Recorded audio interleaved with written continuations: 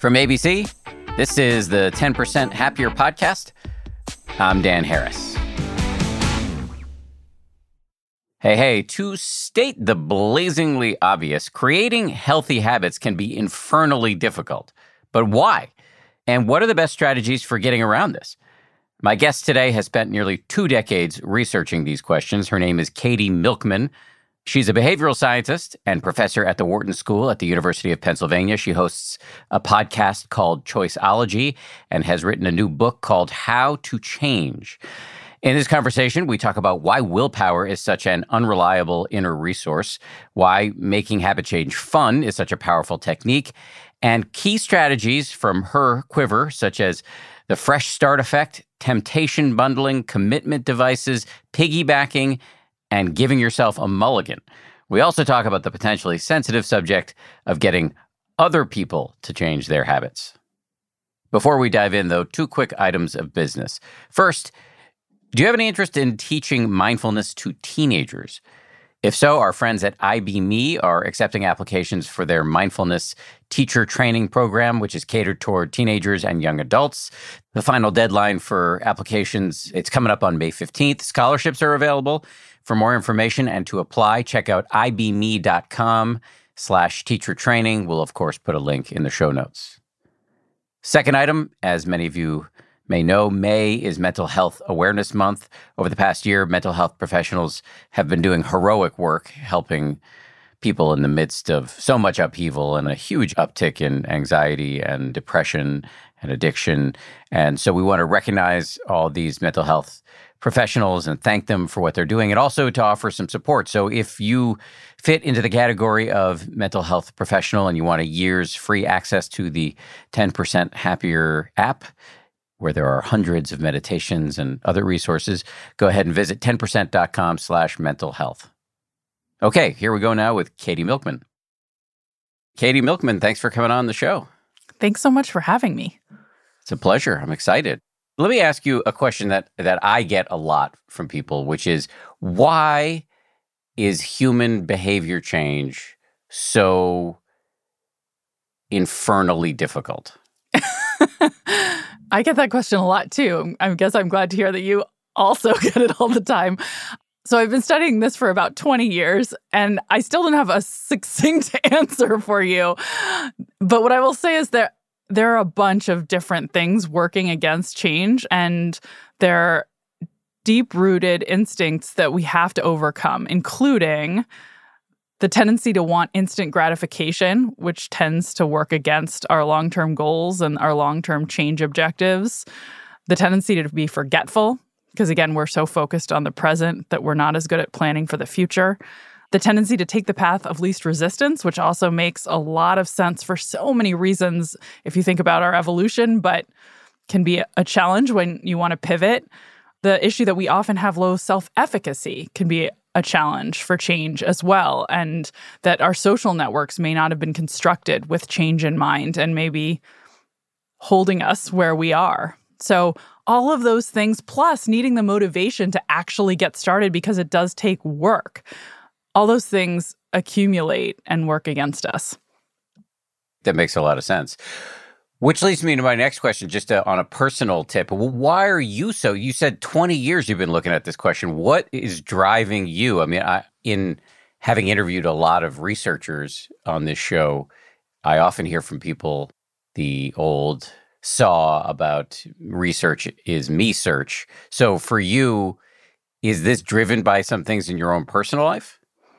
It absolutely started as me search, as so much research does, just being intrigued by quirky patterns in my own behavior and the behavior of my friends and family that I couldn't explain with the models that already existed for human nature, and being interested in fixing some of the things that were making life harder for me. The very first study I really did on behavior change was motivated by some of my own experiences in graduate school, finding it really difficult to motivate myself at the end of a long day of attending classes in the computer science department and economics and just being exhausted from all of this sort of quantitative thinking. All I wanted to do was just curl up on my couch with some fun entertainment. And I didn't want to go to the gym, even though I knew it'd be good for me. I didn't want to do my homework, even though I knew that needed to get done, and I needed a solution. So I ended up coming up with a solution for myself that I now call temptation bundling. I only let myself enjoy indulgent entertainment while I was exercising at the gym. And specifically, I got really into tempting audio novels, like think the Twilight series and Hunger Games style books and James Patterson. I was only allowed to listen while I was at the gym. And that suddenly motivated me at the end of the long day to head to the gym. I was looking forward to finding out what happened next. And I'd get there, I'd have a great workout. Time would fly while I was at the gym. I'd come home motivated and ready to study because I'd already gotten my entertainment fix in. And so this was so useful to me that I thought, oh, maybe I should study it. And that was one of the first research projects I ended up doing around behavior change, was on this topic of temptation bundling and proving it wasn't just me, that other people can benefit from linking temptations with whatever it is they know they should do more.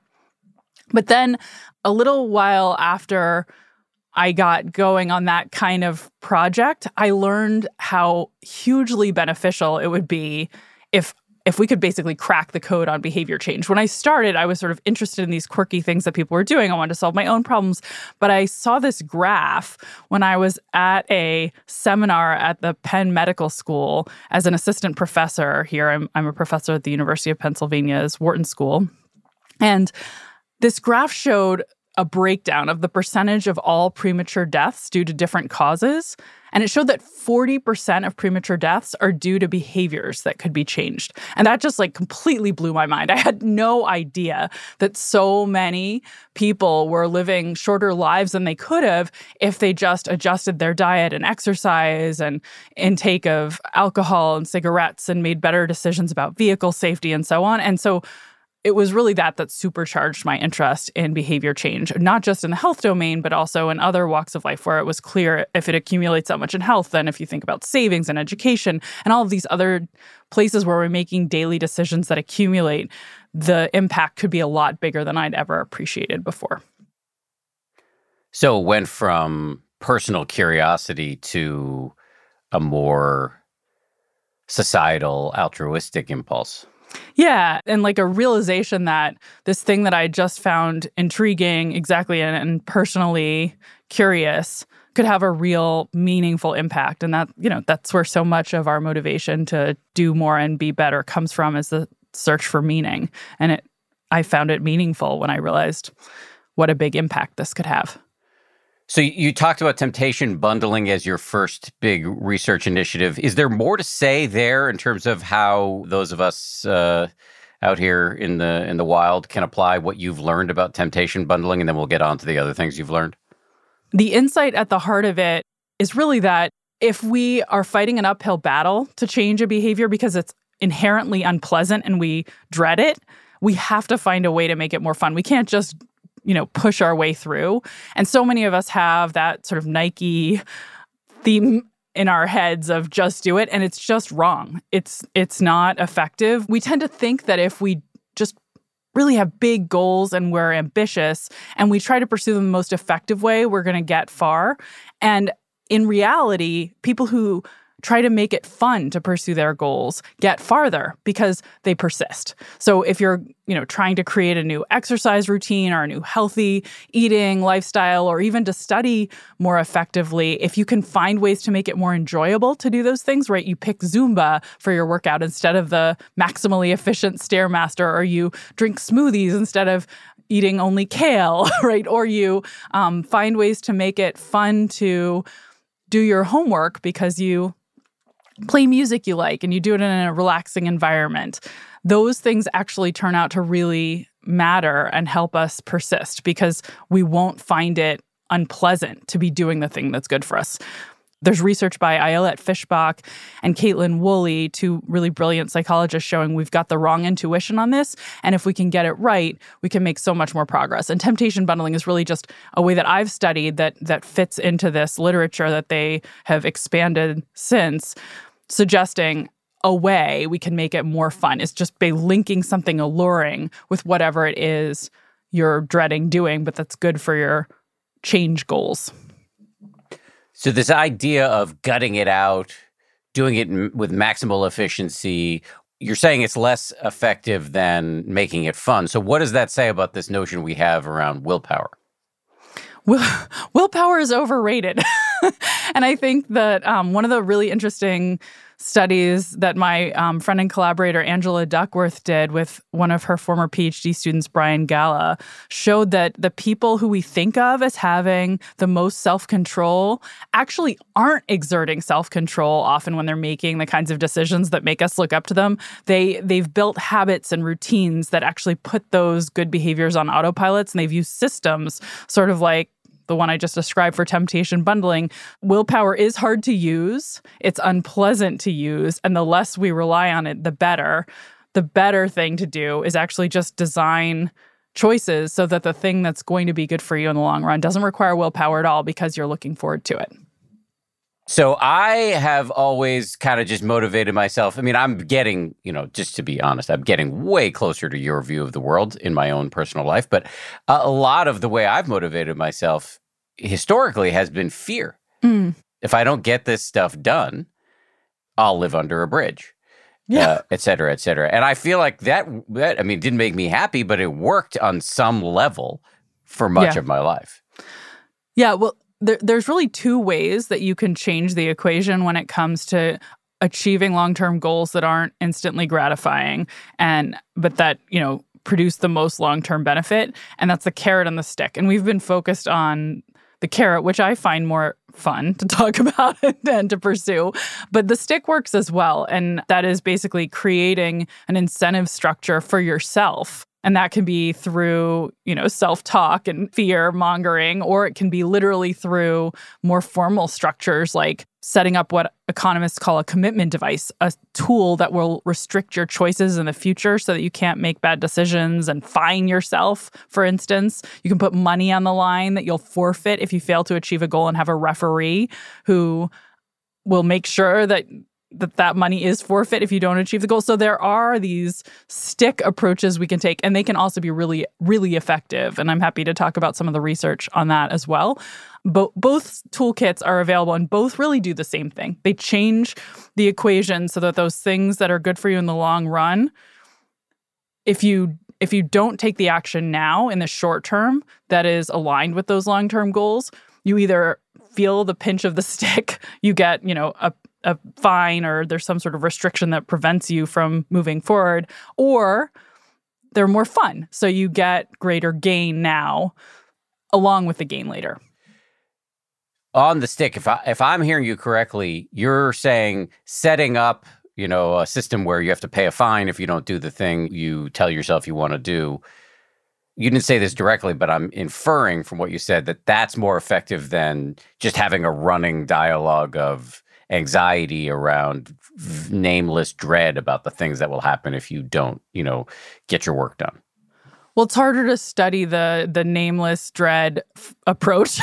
It's hard to randomly assign people to a nameless dread condition. So honestly, I don't think there's a really fair test, but there is strong evidence that when you put specific stakes down, you can achieve more than if you just, for instance, say, I commit to do this out loud or to another person. So sort of first best is, this just aligns with, all of economics.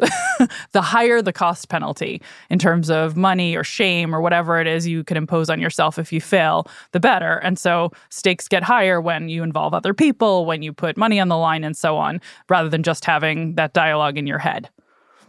That's interesting you reference other people because, so I'll just give an example, just a sort of random example from my life. Over the last couple of days, I've known that I need to prepare coming into today and tomorrow because on each of these days, I have 3 podcast interviews.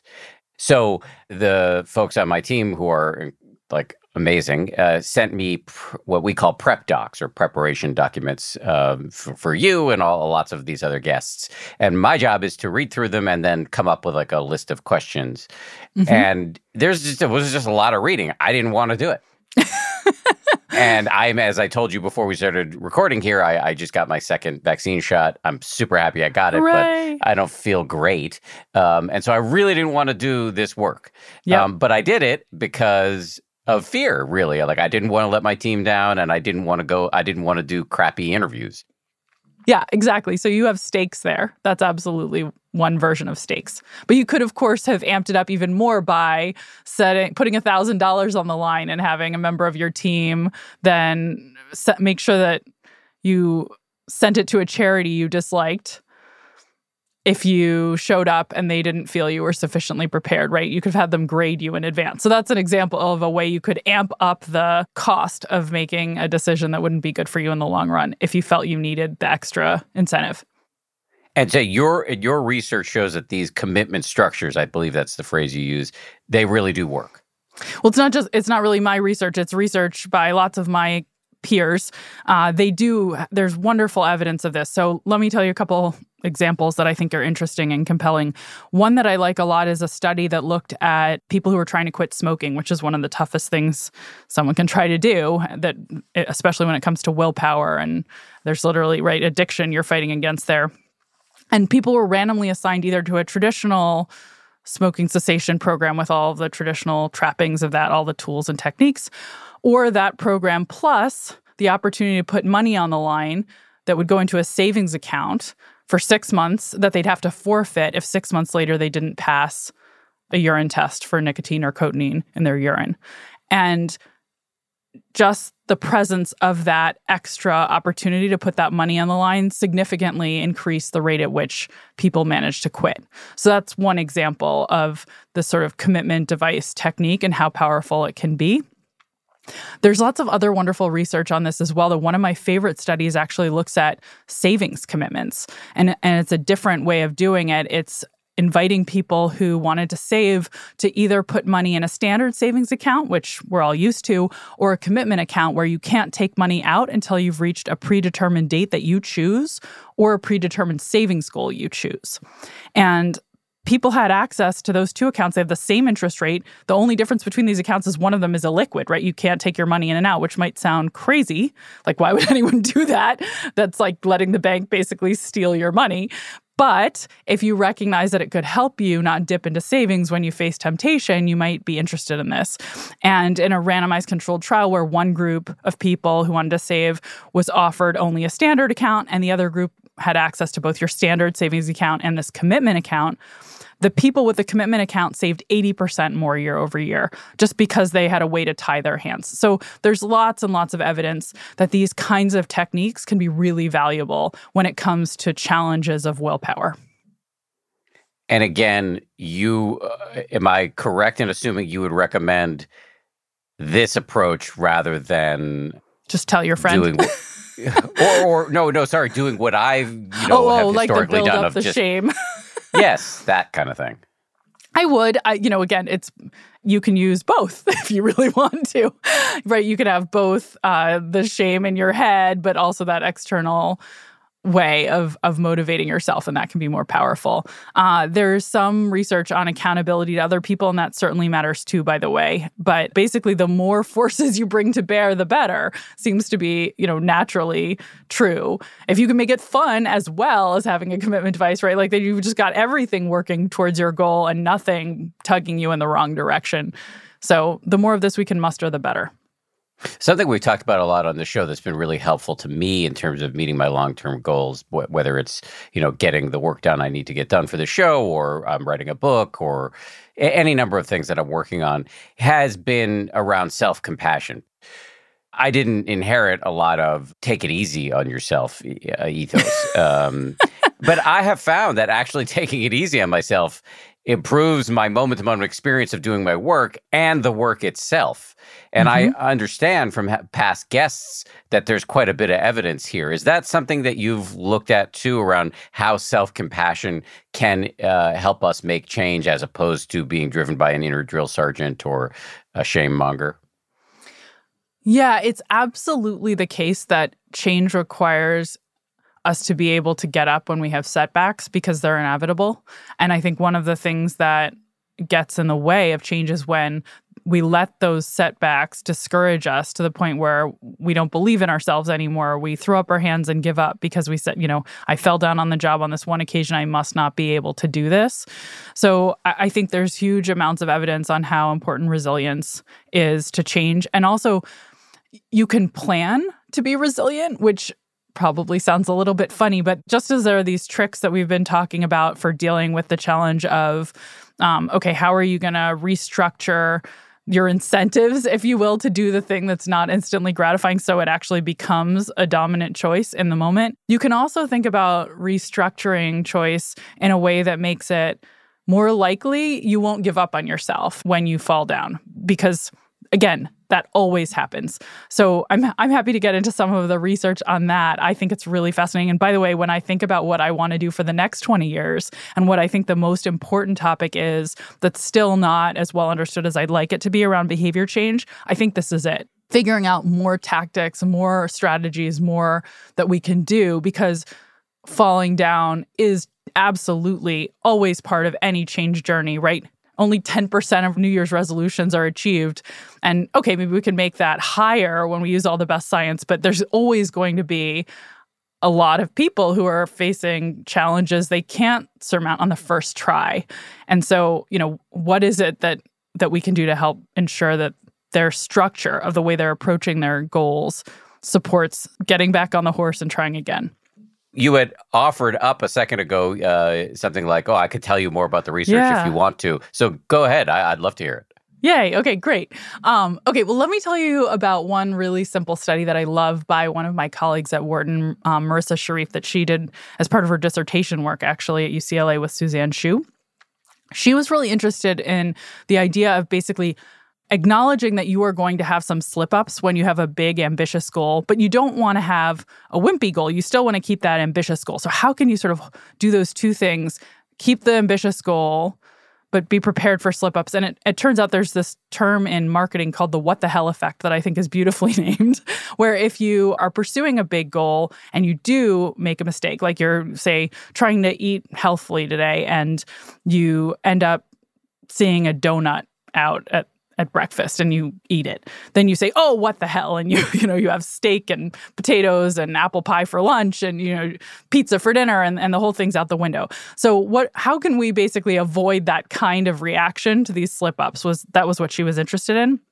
So she came up with this idea that we could create what she calls emergency reserves whenever we're pursuing an ambitious goal, which basically are like a mulligan in golf. You give yourself a limited number of these, and you can sort of pull them out and say, I'm still on track. Even when you have to declare a couple of emergency reserves, it doesn't throw you off track. So here's a study she ran to prove this could be effective. She had people who were trying to do a task 7 days a week. And they'd get paid every time they did it. That was ideal. The more they did it, the more they got paid. And she randomly assigned them to 3 different groups. One group was just told, try to do it 7 days a week. And if you do, then you achieve your goal. Another group was given an easier goal, which was just try to do it 5 days a week and you'll achieve your goal. And a third group was told, try to do it 7 days a week, but I'll give you 2 emergency reserves. And if you have to use them, you can, and you'll still be on track with your goal.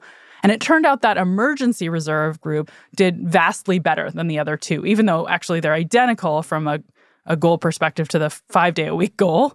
They get sort of the best of both worlds. They have the 7 days a week as what they're striving for. So they have this big, ambitious goal that they're trying to achieve, but they had a backup, a way out when something went wrong and they didn't throw up their hands and give up. So that's just one micro example of a way that we can plan and set ourselves up. But I think the psychology of it is really beautiful, and we can think about it in all sorts of ways whenever we're trying to achieve something ambitious. This rhymes nicely with what I often tell people about starting a meditation habit, which is to shoot for daily-ish. Yeah, that's very nice. I like that. So when you say daily-ish, you're saying try to do it every day, but if you're too rigid about daily, you'll sort of give up on yourself when you have those slip-ups. Is that why you add the ish? Yes, because it gives you a sort of elasticity or flexibility that reduces the odds that the voice in your head will swoop in and tell you that you're a failed meditator if you miss a day. Yeah, I love that.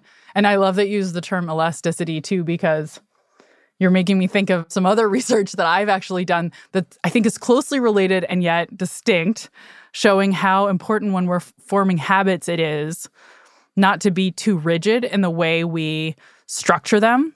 So this is different than sort of you might miss a day and then give up on yourself. It's actually within the framework of what you're trying to do on a given day, having more flexibility. So in this experiment we ran with Google, we were trying to help people build exercise habits.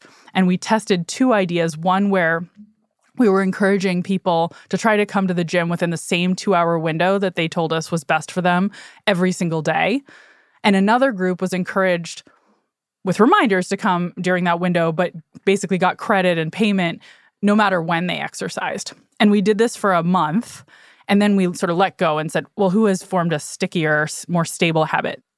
And we thought that the more rigid habit would be better because we were thinking of it as a routine and it would be sort of more on autopilot. And we were completely wrong because that habit, as I said, was rigid. So people would aim to go, say, at 7 a.m.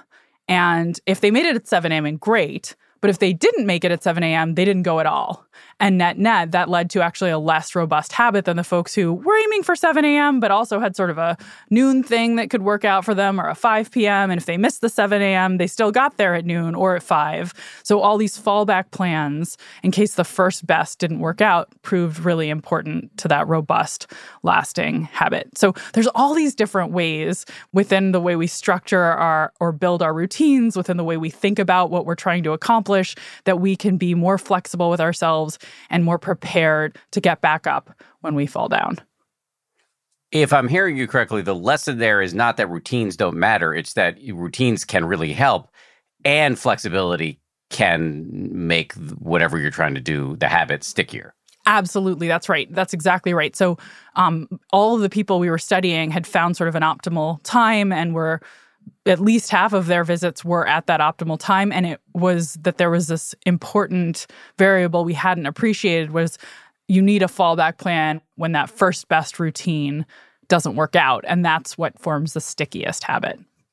I want to go back to carrot for a second because earlier, like way earlier in this interview, you were talking about making things fun. And there was one aspect of making things fun that I don't think I steered you towards, and I just want to give you a chance to talk about it, and that is gamification.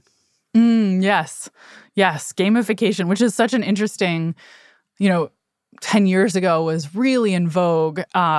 Companies thinking about like, how can we gamify work so that these tasks that people need to do, maybe, any kind of drudgery associated with a job, how can we make it more fun? Can we add sort of all the bells and whistles of leaderboards and moving up levels and winning small prizes to try to motivate people to find more joy at work and therefore be better performers?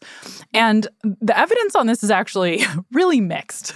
So what I think is so interesting is that it does seem like it can work to gamify work. And one of my favorite studies on this was looking actually at Wikipedia volunteers and new volunteers, the same performance levels. Some were randomly assigned to get a little accolade next to their name, and others weren't, and they weren't visible to each other. So there's no ability to compare. It's this more private signal. And what they found is that people who were getting that sort of bell and whistle persisted longer. They kept working more for Wikipedia. They were more likely to be active even a year later, just for that small reward. So that's one example of how a little bit of gamification, people got that praise and felt better about the work, and that made it more compelling to stick with it. There's also a nice study of families that were trying to walk more as a family, and some were randomly assigned to play a game with their family members for something like 12 weeks, where they could advance to new levels and they could win a mug if their family had the most steps, and another just sort of got daily feedback. And the gamification there really worked wonders as well. So note that those are both situations where people are really volunteering or opting in, and they're aligned with whatever the goal is, right? The volunteers at Wikipedia are raising their hand and saying, oh, I want to try to help this website that maintains the world's biggest encyclopedia. The families are interested in getting fit, and that's why they sign up for this program. Where it seems like it backfires is when it feels like forced fun from an employer. So really interesting study of salespeople who were put into a game setting where they're, calling every sale like a score or a dunk or a layup, and they can win a champagne bottle if they get the most prizes, and there's leaderboards on their floors at work and so on. This did not work. And the big variable seemed to be that a lot of people felt like it was being imposed on them by management and they thought it was lame. It wasn't fun for them at all. It didn't have the desired effect. People who actually felt like it was fun and said, I actually liked this, the subset of people for whom that was the case said they enjoyed work a little bit more and they felt a little better about their work. But on average, that wasn't the reaction. And so all of these studies together, when I take them together, I think the key finding to me is, okay, gamification can have a magic. It can make whatever goal you're pursuing more fun when it clicks, but it's a little bit of an art to figure out when it does. And it seems like the safest bet is that we don't impose it on other people, but invite them to volunteer if they think this sounds fun to them, right? If you opt into something, you're not going to feel like it's imposed on you. If people are given ways that they can enjoy these sorts of techniques. Like there's this app I keep getting told about called Zombie Run by people who hear about temptation bundling, where you put it on and it tells you how to run. It tells you like a story of zombies chasing you. And this is when you need to speed up and slow down and quick dodge. And obviously that is not going to be fun for everyone. If you're not a zombie fan, it's going to sound weird. And if I imposed it on you, I'm not sure it would help with your fitness. But for the people who love zombies, this is great. So I do think there's this matching that's necessary in the sense that you're not coerced. So if I want to make the process of starting a new habit fun, if I want to take the carrot approach and I'm looking at gamification, it has to be a game I want to play. Exactly. And I think it's, by the way, much safer for the story you just told, like the I want to change, I'm looking for tactics, I'm electing. And it becomes more dangerous when you're thinking, this person who I manage or coach, I'd like to see them change. And I'm going to design a gamified system that I'm confident will make it more fun, because I think one of the things that they're struggling with is they don't enjoy the job. So I'm going to make it fun for them to do the thing that's in the long-term best interest of the company. That is when I think we see more issues with gamification. Whereas when it's a self-directed goal, I'm less worried about it. What do you recommend if we want to change the behavior of others? It really depends, I think, on what the challenge is that's standing in the way. And that's probably the biggest lesson of all the research I've done in my career on change, is that if we want to change ourselves or other people, there's not like a one-size-fits-all solution. Though some of the things we've talked about are really generalizable. Like a lot of us struggle with finding the willpower to do the things that are not so fun in the moment. So that's a big one. But some of the things that are required for change aren't willpower problems. Sometimes it's a challenge of confidence or a challenge of habit or a challenge of even forgetting, right? Like I keep meaning to start that 401k plan, but I actually never get around to it. And it's not so much willpower that's holding me back as my poor memory and poor planning processes. So it depends on what the barrier is, and then figuring out how do we set up structures and solutions that are suited to that barrier, whether it's finding ways to make it fun, trying to be more flexible in terms of the kinds of habits we build so that they're more resilient. There's lots of other things I share in the book and in my research depending on that barrier.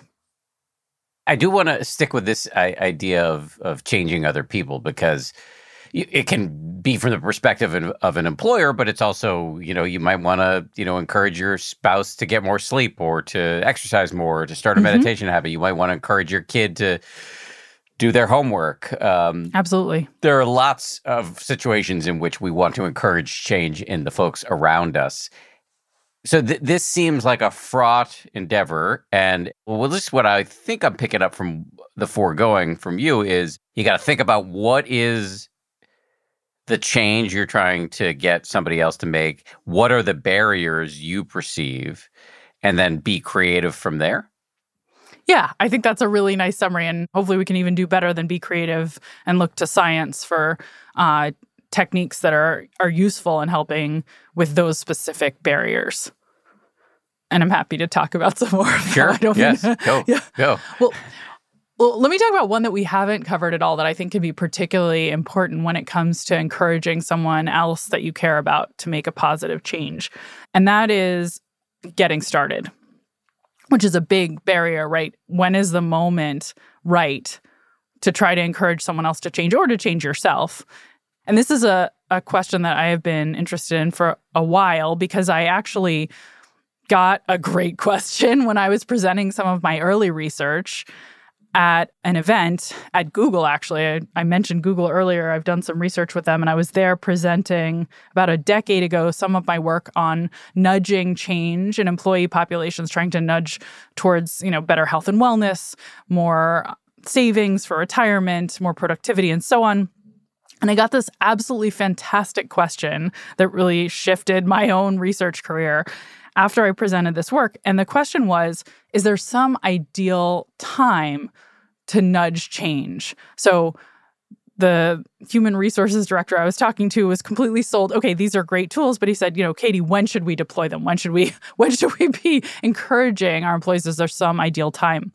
And I vividly remember the light bulb going off in my head when I got that question, because I was like, wow, that's such a great question. And I don't think that has been explored thoroughly. And I immediately had some ideas and wanted to go start collecting data.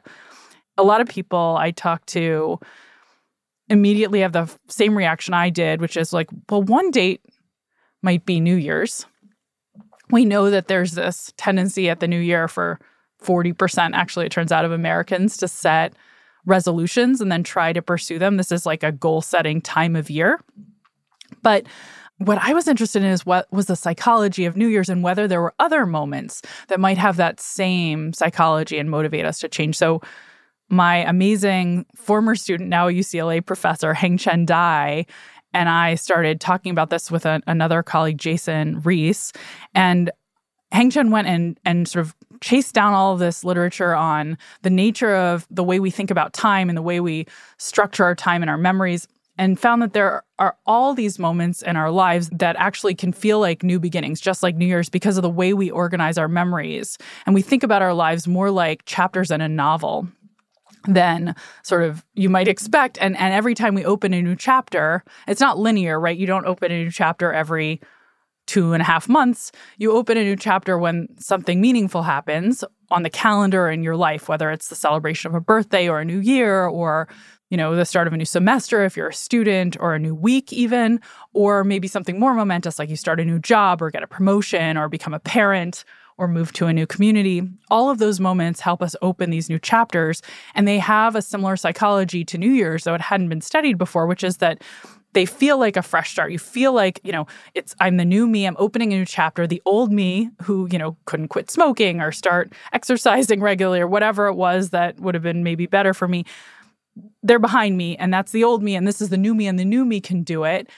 And you're also more likely to step back and think big picture about your goals at these chapter breaks, because they sort of disrupt the minutia of life. The everyday stuff gets disrupted. And finally, if you actually literally have some kind of a clean slate, like you're in a new job or a new city, you can have some of the habits wiped away and a blank slate to work with, literally, right? Like you don't have your burrito place that's not so good that you go to every day at work because you're in a new job and a new place, so you get to form a routine from that. So that is all to say, we've now studied fresh starts and shown that these moments do actually have two properties. One, people are more likely to set goals. If you look at goal setting on a popular website around health and finances and education and even the environment on these fresh start dates, like the start of a new week, month, year, following birthdays, following holidays that feel like fresh starts, like Labor Day, they're more likely to search for the term diet on Google, more likely to go to the gym at these dates than on other dates. And if we highlight fresh start dates for people and invite them to begin change on those dates, we also see that they're particularly attractive. So we've studied this both in the lab and in sort of real workplace settings, inviting people, for instance, to start saving for retirement, and either inviting them to save if their birthday is in 3 months. We'd say, do you want to start saving in 3 months? Or we'd say, do you want to start saving after your birthday? Which is the same offer. But if we frame it in terms of after your birthday, a date that feels like a fresh start, or after the start of spring, as opposed to in however many months away the start of spring is, we see about a 30% increase in how much people save over the next 9 months, because that moment feels ripe for making a change. And so people are more likely to reach out and say yes. If fresh starts are so powerful, why do only 10% of New Year's resolutions succeed? Because all they do is get us started. And then as we've talked about, right, falling down is the dominant experience. And so you have to have more structures in place beyond just, okay, I'm motivated, I'm going to create a goal, let's go. And now I'm going to use my willpower to push through. So it needs to be more than that in most cases to get all the way to the finish line. And that's really, one of the key learnings of my work is a lot of the time we need more than one thing, right? We need the motivation to start. Then we need to figure out, okay, what's going to hold us back? Is it going to be because it's not fun and it's brutal to do the thing that's good for us? Then we need to find ways to actually make it enjoyable or create incentive systems, right? Commitment devices so that it's so costly not to follow through that we can't stand to fail. Or habits, we could build the right kinds of habits and make sure they're resilient habits, elastic habits, and so on. So it's often that we need a suite of things to overcome all these different barriers that might stand in our way. And getting started is almost never the only thing. There's a few cases where it is, right? Like all you have to do is get started if it comes to sort of setting up an auto deduct from your paycheck to a savings account. And then from there on, it's taken care of. Or like you need to have a colonoscopy to make sure that you're in good health for the next 10 years if that's a big risk factor for you. Like you have to be motivated for 1 minute to make that appointment and then follow through. But most things, it's more than a single choice you can make in the throes of a fresh start. And for those, then we have to figure out what the other obstacles are so the follow through will happen. I want to go back to motivating other people aside from yourself. So I can see how fresh starts would be if you're working with a large population of people, if you're an employer and you want to get people to think about saving or starting meditation or exercise, that you can create a fresh start effect by, starting a new initiative at New Year's or whatever. But what are your thoughts about encouraging your intimates, your spouse or your kid or a friend to try to change something about themselves? I mean, I am often tempted to recommend that people just don't try that at all. Right. Those could be the wrong people to have those conversations with if they really aren't ready to hear it. But if it's really important, right, if it's something that's really standing in the way of their happiness and well-being, then obviously you can't avoid it. One thing that I think is a little easier to do than like bluntly recommending, hey, like I think you should change in the following way, and that uses a tool of change that's really powerful, is thinking about your social network. And sometimes if it's a spouse or a child, a loved one, you have some control over the role models and social exposure that they get. And one of the big things that changes our ambitions and how possible we think it is to achieve something and actually how feasible it is to do it in a certain way is who we're exposed to. So if we have a peer group that's role modeling, say, great environmental behavior or great studiousness, we're more likely to follow suit and start to think, hey, that's a really attractive way to be. If we see everybody else is doing it, there's sort of two things that happen. One is there's the information. We're like, oh, this is like a normal thing to do. It's not weird at all. And like, in fact, here's how to do it. You can literally watch someone else role modeling it. And the second is there's peer pressure. You don't want to be the odd person out. And so you often follow along just to fit in. So to the extent that we can expose the people in our lives to role models in those domains through social interactions that we construct, and that can be a way to encourage change that's a little bit less blunt, and I think can be a helpful tool as well. So I think we also underappreciate how useful and important it is to see other people doing something. So I'll give you an example. A study I really love just shows that which roommate you're randomly assigned to in college has an impact on your grades. So if you end up with a roommate who did better on the verbal SAT, you're significantly more likely to get better grades than if you'd ended up with a roommate who did worse on the verbal SAT. So that just shows, right, even not everyone's even friends with their roommates, or some people decide not to ever talk with their roommates, but just that proximity effect, seeing someone else that, oh, look, they're studying, and like, oh, I see that they're actually going to all their classes. That can change your mentality about how to behave yourself. I love this. I've said this on the show before, but in the Buddhist tradition out of which I come, this idea of I mean, I guess the term that gets used in the Buddhist tradition is spiritual friends. This is a really powerful idea. In Buddhism, they talk about or we, I guess I should say, talk about the three jewels: the Buddha, the fact that there is or was a living example of really remaking your own mind and freeing yourself from suffering; the Dharma, which is the stuff that the Buddha taught, the techniques for doing that; and the Sangha, which is the community of practitioners. There's a reason why Sangha is right up there, because having other people around who are modeling or normalizing this pursuit of training your mind in this way, really, I've just seen in my own life how important that is. And I have the good fortune of being able to just constantly interview meditation teachers, et cetera, on this show. But also I have now a lot of these people are my friends. And so I have found a real positive peer pressure that has been beneficial for me. Peer pressure can absolutely, it's a double-edged sword, so it can go both ways. But when it's working towards goals, it's incredibly powerful. Much more of my conversation with Katy Milkman right after this. There are a bunch of other tactical ideas that you have in your book I want to get to. Streaks, tracking your streaks. Can you say why that is important or can be important or helpful for some people in habit change? Yeah, there's this really, I think, well-described tendency to form habits in a very specific way. It's been, talked about in a number of best-selling books before and well-documented by psychologists, books like Power of Habit and Atomic Habits that talk about this beautifully, I think, which is just a really simple model that says, if you want to form a habit, you take a behavior, you do it, you associate a reward with it, and then you repeat. And you do that as many times in a row, basically, as possible.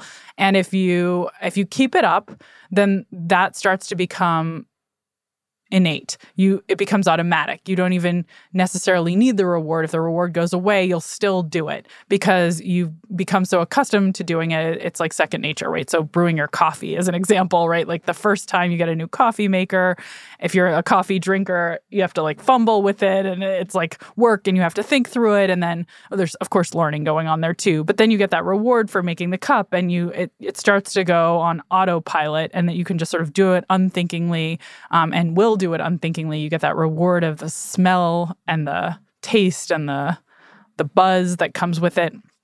So lots of habits are similar, and recording streaks is basically a way of rewarding yourself for that repeated behavior. So if you try to do a behavior in a streak, and by the way, you're going to want to make sure that you have probably some emergency reserves when you're trying for streaks, because there's research showing if you break a streak, that can be highly demotivating and lead to the what the hell effect. So you want to be, but if you're tracking streaks, and lots of creative apps are doing this, right? So Duolingo, I think, does a particularly good job with people who are trying to learn a new language of highlighting a streak that you don't want to break.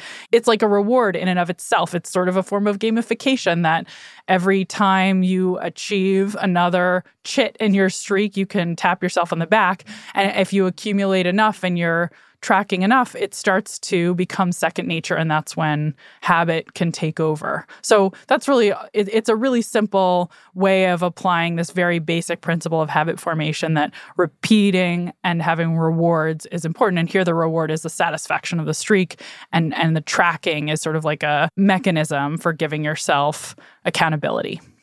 But with the caveat that you need some flexibility. You need some mulligans in there. Exactly. That it can be dangerous when there's a slip up, that can lead you to throw up your hands and walk away completely. So there needs to be some safeguards to make sure that you don't give up after a streak is broken. Another tactic that I think might be worth mentioning here, and this has to do with routines, the notion of piggybacking. Yeah, this is a really nice idea from the literature that suggests if you have one routine that's really well established, a simple way to build a second one is to piggyback it right on top of the first, right? So I'll give you an example from my own life that I think illustrates this. I have a really robust routine of brushing my teeth and taking a shower in the morning. You'll be glad to know I have good hygiene. And for a while, actually, during the pandemic, my son, who is 5 years old, was at home and he was doing Zoom school here. And we had a great exercise habit built around that. And we would go for a walk when he had a 30-minute break in the middle of his morning routine. And that was how I was getting a lot of my exercise, was that 30-minute walk. We did one after dinner too, because we had all this time as a family together. But then he went back to school and I knew I needed a new way to get my workout in. So I realized, okay, I need to build and structure a habit into something I already have. I'll piggyback.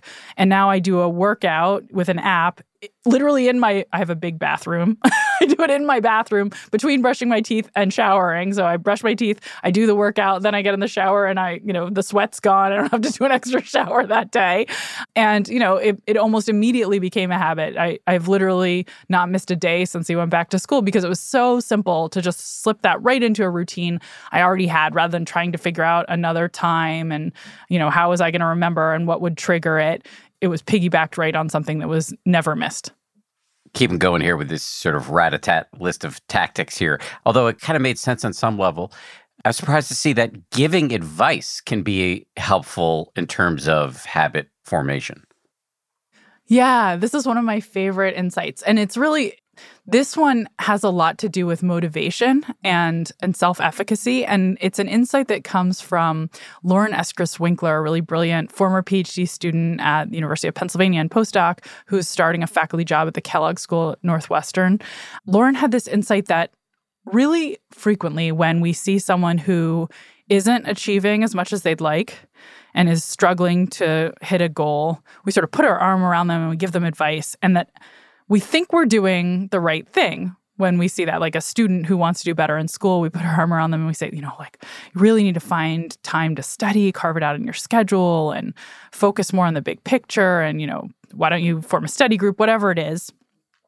And that actually can be super demotivating, she realized, because actually in her interviews with people who are trying to achieve goals, she discovered that most of them already have a pretty good sense of what it is they need to do. They just aren't doing it. So it's not like calculus. If someone's struggling with calculus, that's different. But if they're struggling to achieve a goal, right, like study harder or get to the gym more regularly or be more productive at work, normally it's not rocket science to figure it out and you don't need like an explainer. So people have these good insights, and she thought, what if we're sort of getting it all wrong by putting our arm around them and giving them advice because we're demotivating them? It makes them feel like we think that they can't do it. What if we flipped the script and actually made them feel really motivated and put them in the position of advice givers and said, I'm putting it on a pedestal. Let me ask you to give your wisdom to other people. And in so doing, she realized, not only would we put them on a pedestal and boost their self-efficacy, but you could also see people would introspect more than they might have otherwise about how to achieve a goal. Because now, I have to mentor someone and coach them. I have to actually articulate this. Let me think it through more deeply. And then once you've said something to someone else, you've given them the advice, it's going to feel hypocritical not to take it yourself. So I got to do a study with her on this, with a couple of other collaborators too, with about 2,000 high school students at the start of their second semester. We randomly assigned half of them to the role of giving advice to some of their peers about how to study more effectively, and the other half were a control group where they just had sort of a usual day. And they spent, in this treatment, the group that was giving advice, they spent about 10 minutes answering some questions online. They've been told, we're going to give this to some of your younger peers who are struggling to achieve more in school. What are some of your best tips for studying more effectively? And we asked them all these different questions about that. 10 minutes of work. And at the end of the third quarter, we then looked at their grades in the class that all the students had told us they most wanted to improve in, and in math, which is a class that most high school students are struggling with and particularly hate. They apparently like eating broccoli more than doing their math homework, which is pretty depressing. So what we found is that this 10 minutes of being put on a pedestal and giving advice to others significantly improved the grade point averages of these students in these two classes. It wasn't, turning C students into valedictorians, but it was moving them up about 1 point on a 50 to 100 point grading scale, which was significant. Again, 10 minutes of mentoring others. And I think this is just so powerful. Lauren's done other work showing, not just with students, but with people who are trying to achieve other kinds of goals, that this advice-giving tactic is really effective. And I think it's no accident that programs like Alcoholics Anonymous assign you a sponsor, and the sponsor is someone else in the program too, right? So you have both, you're getting advice you solicit, but that person is now an advice giver and a role model, and it's helping them with their own goals.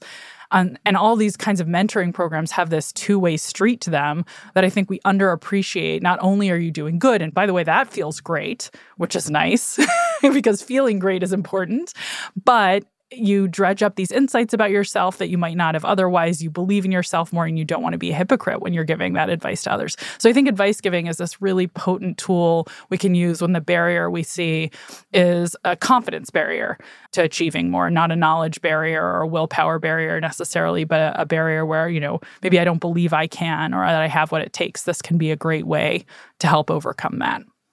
Yeah, I found that writing books about meditation is a great way to stay motivated to do the thing because I'm just not comfortable with the level of hypocrisy that would be involved in not meditating anymore. Totally. I think this is related, this question. I think it is.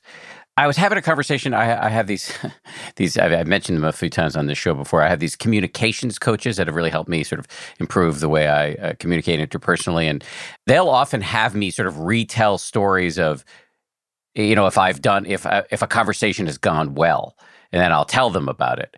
And their view is that the retelling, the reconsolidation of the memory can boost my ability and my confidence going forward that I can do this thing.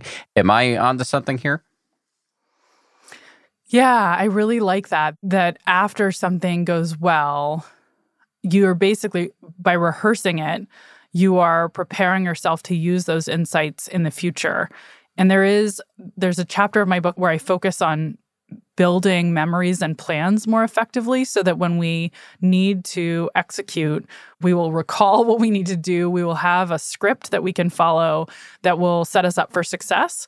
And I think that's part of what you're getting at with that strategy of the rehearsal. There's also I love, it pulls these different ideas together because it also is about advice giving, right? You are now articulating and sort of walking through and maybe in a sense, it may feel almost like coaching when you're telling people post hoc about what went well because you're articulating it for them and hoping maybe they'll have an insight and maybe it can help these other people too, just because it's a social exchange as you're sharing the information. But you're also making a plan for the future. And planning is so important. Planning with detail and thinking through actual execution, what will trigger what kind of response is something we underappreciate rather than sort of making vague plans like, I will communicate better. It's so important to say like, well, what worked well was when they said this, then I responded in this positive way. And so, whenever I encounter another situation that involves someone saying something insulting, I will have a positive response rather than a nasty response, right? I'm making it up. I don't know exactly what you're talking about. But that kind of planning, that what will be the trigger or the cue and how will I react is so important to setting yourself up for success.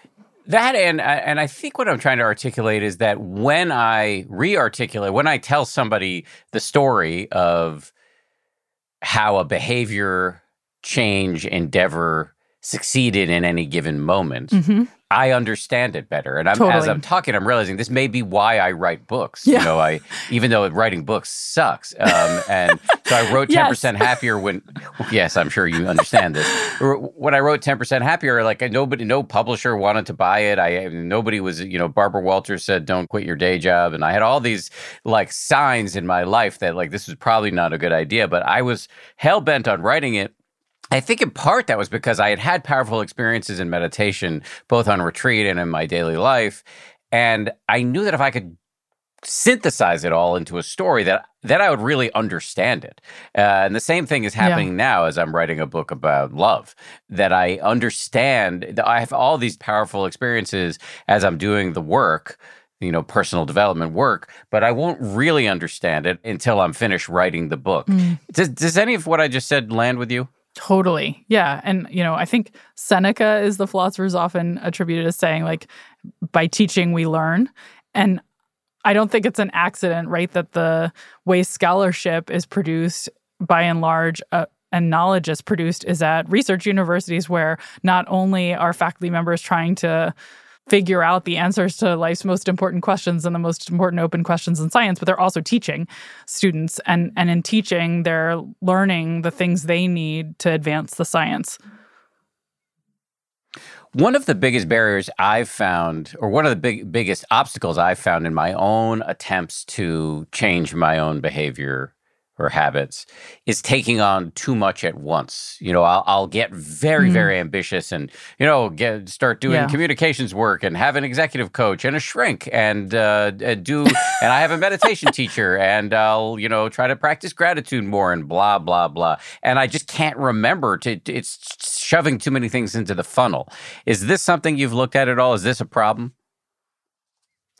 Yeah, it is a problem. It's not something I specifically have studied, but it is something that colleagues have studied. So Steven Spiller at UCLA has some really great work showing that while planning, making these detailed plans for how exactly we'll achieve our goals is absolutely critical to success. It helps us embed things more firmly in memory. It makes us feel like hypocrites if we don't follow through and so on. So these kinds of cue-based plans are critical. If we form too many of them, it's actually worse than not forming plans at all because it's overwhelming. It demotivates us. We feel like, oh my goodness, there's 100 steps that I have to do this week to achieve my 3 goals. I can't do it. And so it can be the case that setting yourself up to achieve is not the right thing to do if you set yourself up to achieve too many things. Well, I have made this mistake many, many times. So it's about, I'm glad I'm in good company then. So it's about sort of, as we go about thinking about how we want to change ourselves, really being strategic and picking 1 or 2 clear goals instead of 15. Absolutely. Prioritization is key. And that doesn't mean like you can't have 15 goals in the back of your mind that you eventually want to work on and be ambitious. It's rather that we need to take them 1 or 2 at a time. What am I going to focus on this month? And let's see, I'll check in at the end of the month and make sure there's, how am I doing? Am I feeling good about this? Is this on autopilot? Is this sort of solved or is it in a place where I feel good about it and I can turn to focusing on what's next? So I don't mean to say that you can't in your life try to change in lots of different ways. It's just that simultaneously pursuing lots of things with your utmost attention isn't feasible. Can you describe, and this seems really important, what a growth mindset is and why that mindset is so helpful as we go about this, as I described it earlier, infernally difficult process of change? Yeah, this work is so interesting. Carol Dweck at Stanford is the person who's done the research on growth mindset, and all of the scholars who really are most respected in this field came from her tradition or her research lab. And the insight is really simple, that when we go through life and pursue our goals, we're likely to encounter failure. We've talked about this before. It's an inevitable part of goal pursuit. And there's a couple ways that we can think about that. One way is say like, oh, that's some feedback. Like, this isn't working so well. And I guess I'm not that good at this. And that would be sort of a fixed mindset. Like, there's something broken in me, and that's why this broke. But you can also have a growth mindset, which is to say, oh, like failure just taught me something. And I'm going to learn from that failure, and I think I can grow from it. And recognizing that we're not who we're destined to be right now. IQ and other traits that we often think of as traits are actually flexible and can grow. And when we have setbacks, it's not a diagnostic about what we're capable of, but rather feedback that we can learn from and grow from. So when we think about all of these walks of life where we're trying to achieve more as places where we can show growth and development and interpret failures through that lens, people seem to accomplish more. And in fact, there's really neat research showing that when students are taught a growth mindset, that it can improve their outcomes. Your friend and former guest on this show, Dolly Chugg, who's at NYU and does a lot of work in the area of sort of diversity and bias, has what I consider to be quite a brilliant application of the growth mindset to our work in terms of being better human beings in a diverse culture. And that is, her advice is to think of yourself not as either a good or a bad person, but as a good-ish person. Dolly is brilliant, and I have learned so much from her over the years. And when I'm not studying behavior change around personal goals, I've spent maybe the other 25% of my time is spent studying issues of diversity and inclusion and how to achieve more there. And I think Dolly's just really hit the nail on the head with her concept of goodish. And I think it's so important for diversity and inclusion, but it's important to goals as well, more broadly. Anything we're trying to do, if we think of ourselves as goodish and recognize that we're all works in progress, that we have more opportunity to get further faster. We've arrived right where I wanted us to arrive in terms of the final question I had, which is around this issue of diversity. Because, and you'll correct me if I'm wrong, but to me, I kind of think of as somebody who participates in diversity work, I kind of think of it as being part of change. Like, can you reduce your biases or be more aware of your biases so that you're not so owned by them? And you wrote an article, Does Diversity Training Work the Way It's Supposed to? I haven't read the article, but I'm hoping you'll talk about it now. And I guess you can talk about the article or we can talk about what I really want to get at here is, what does the evidence say about whether we can get better at managing our own biases?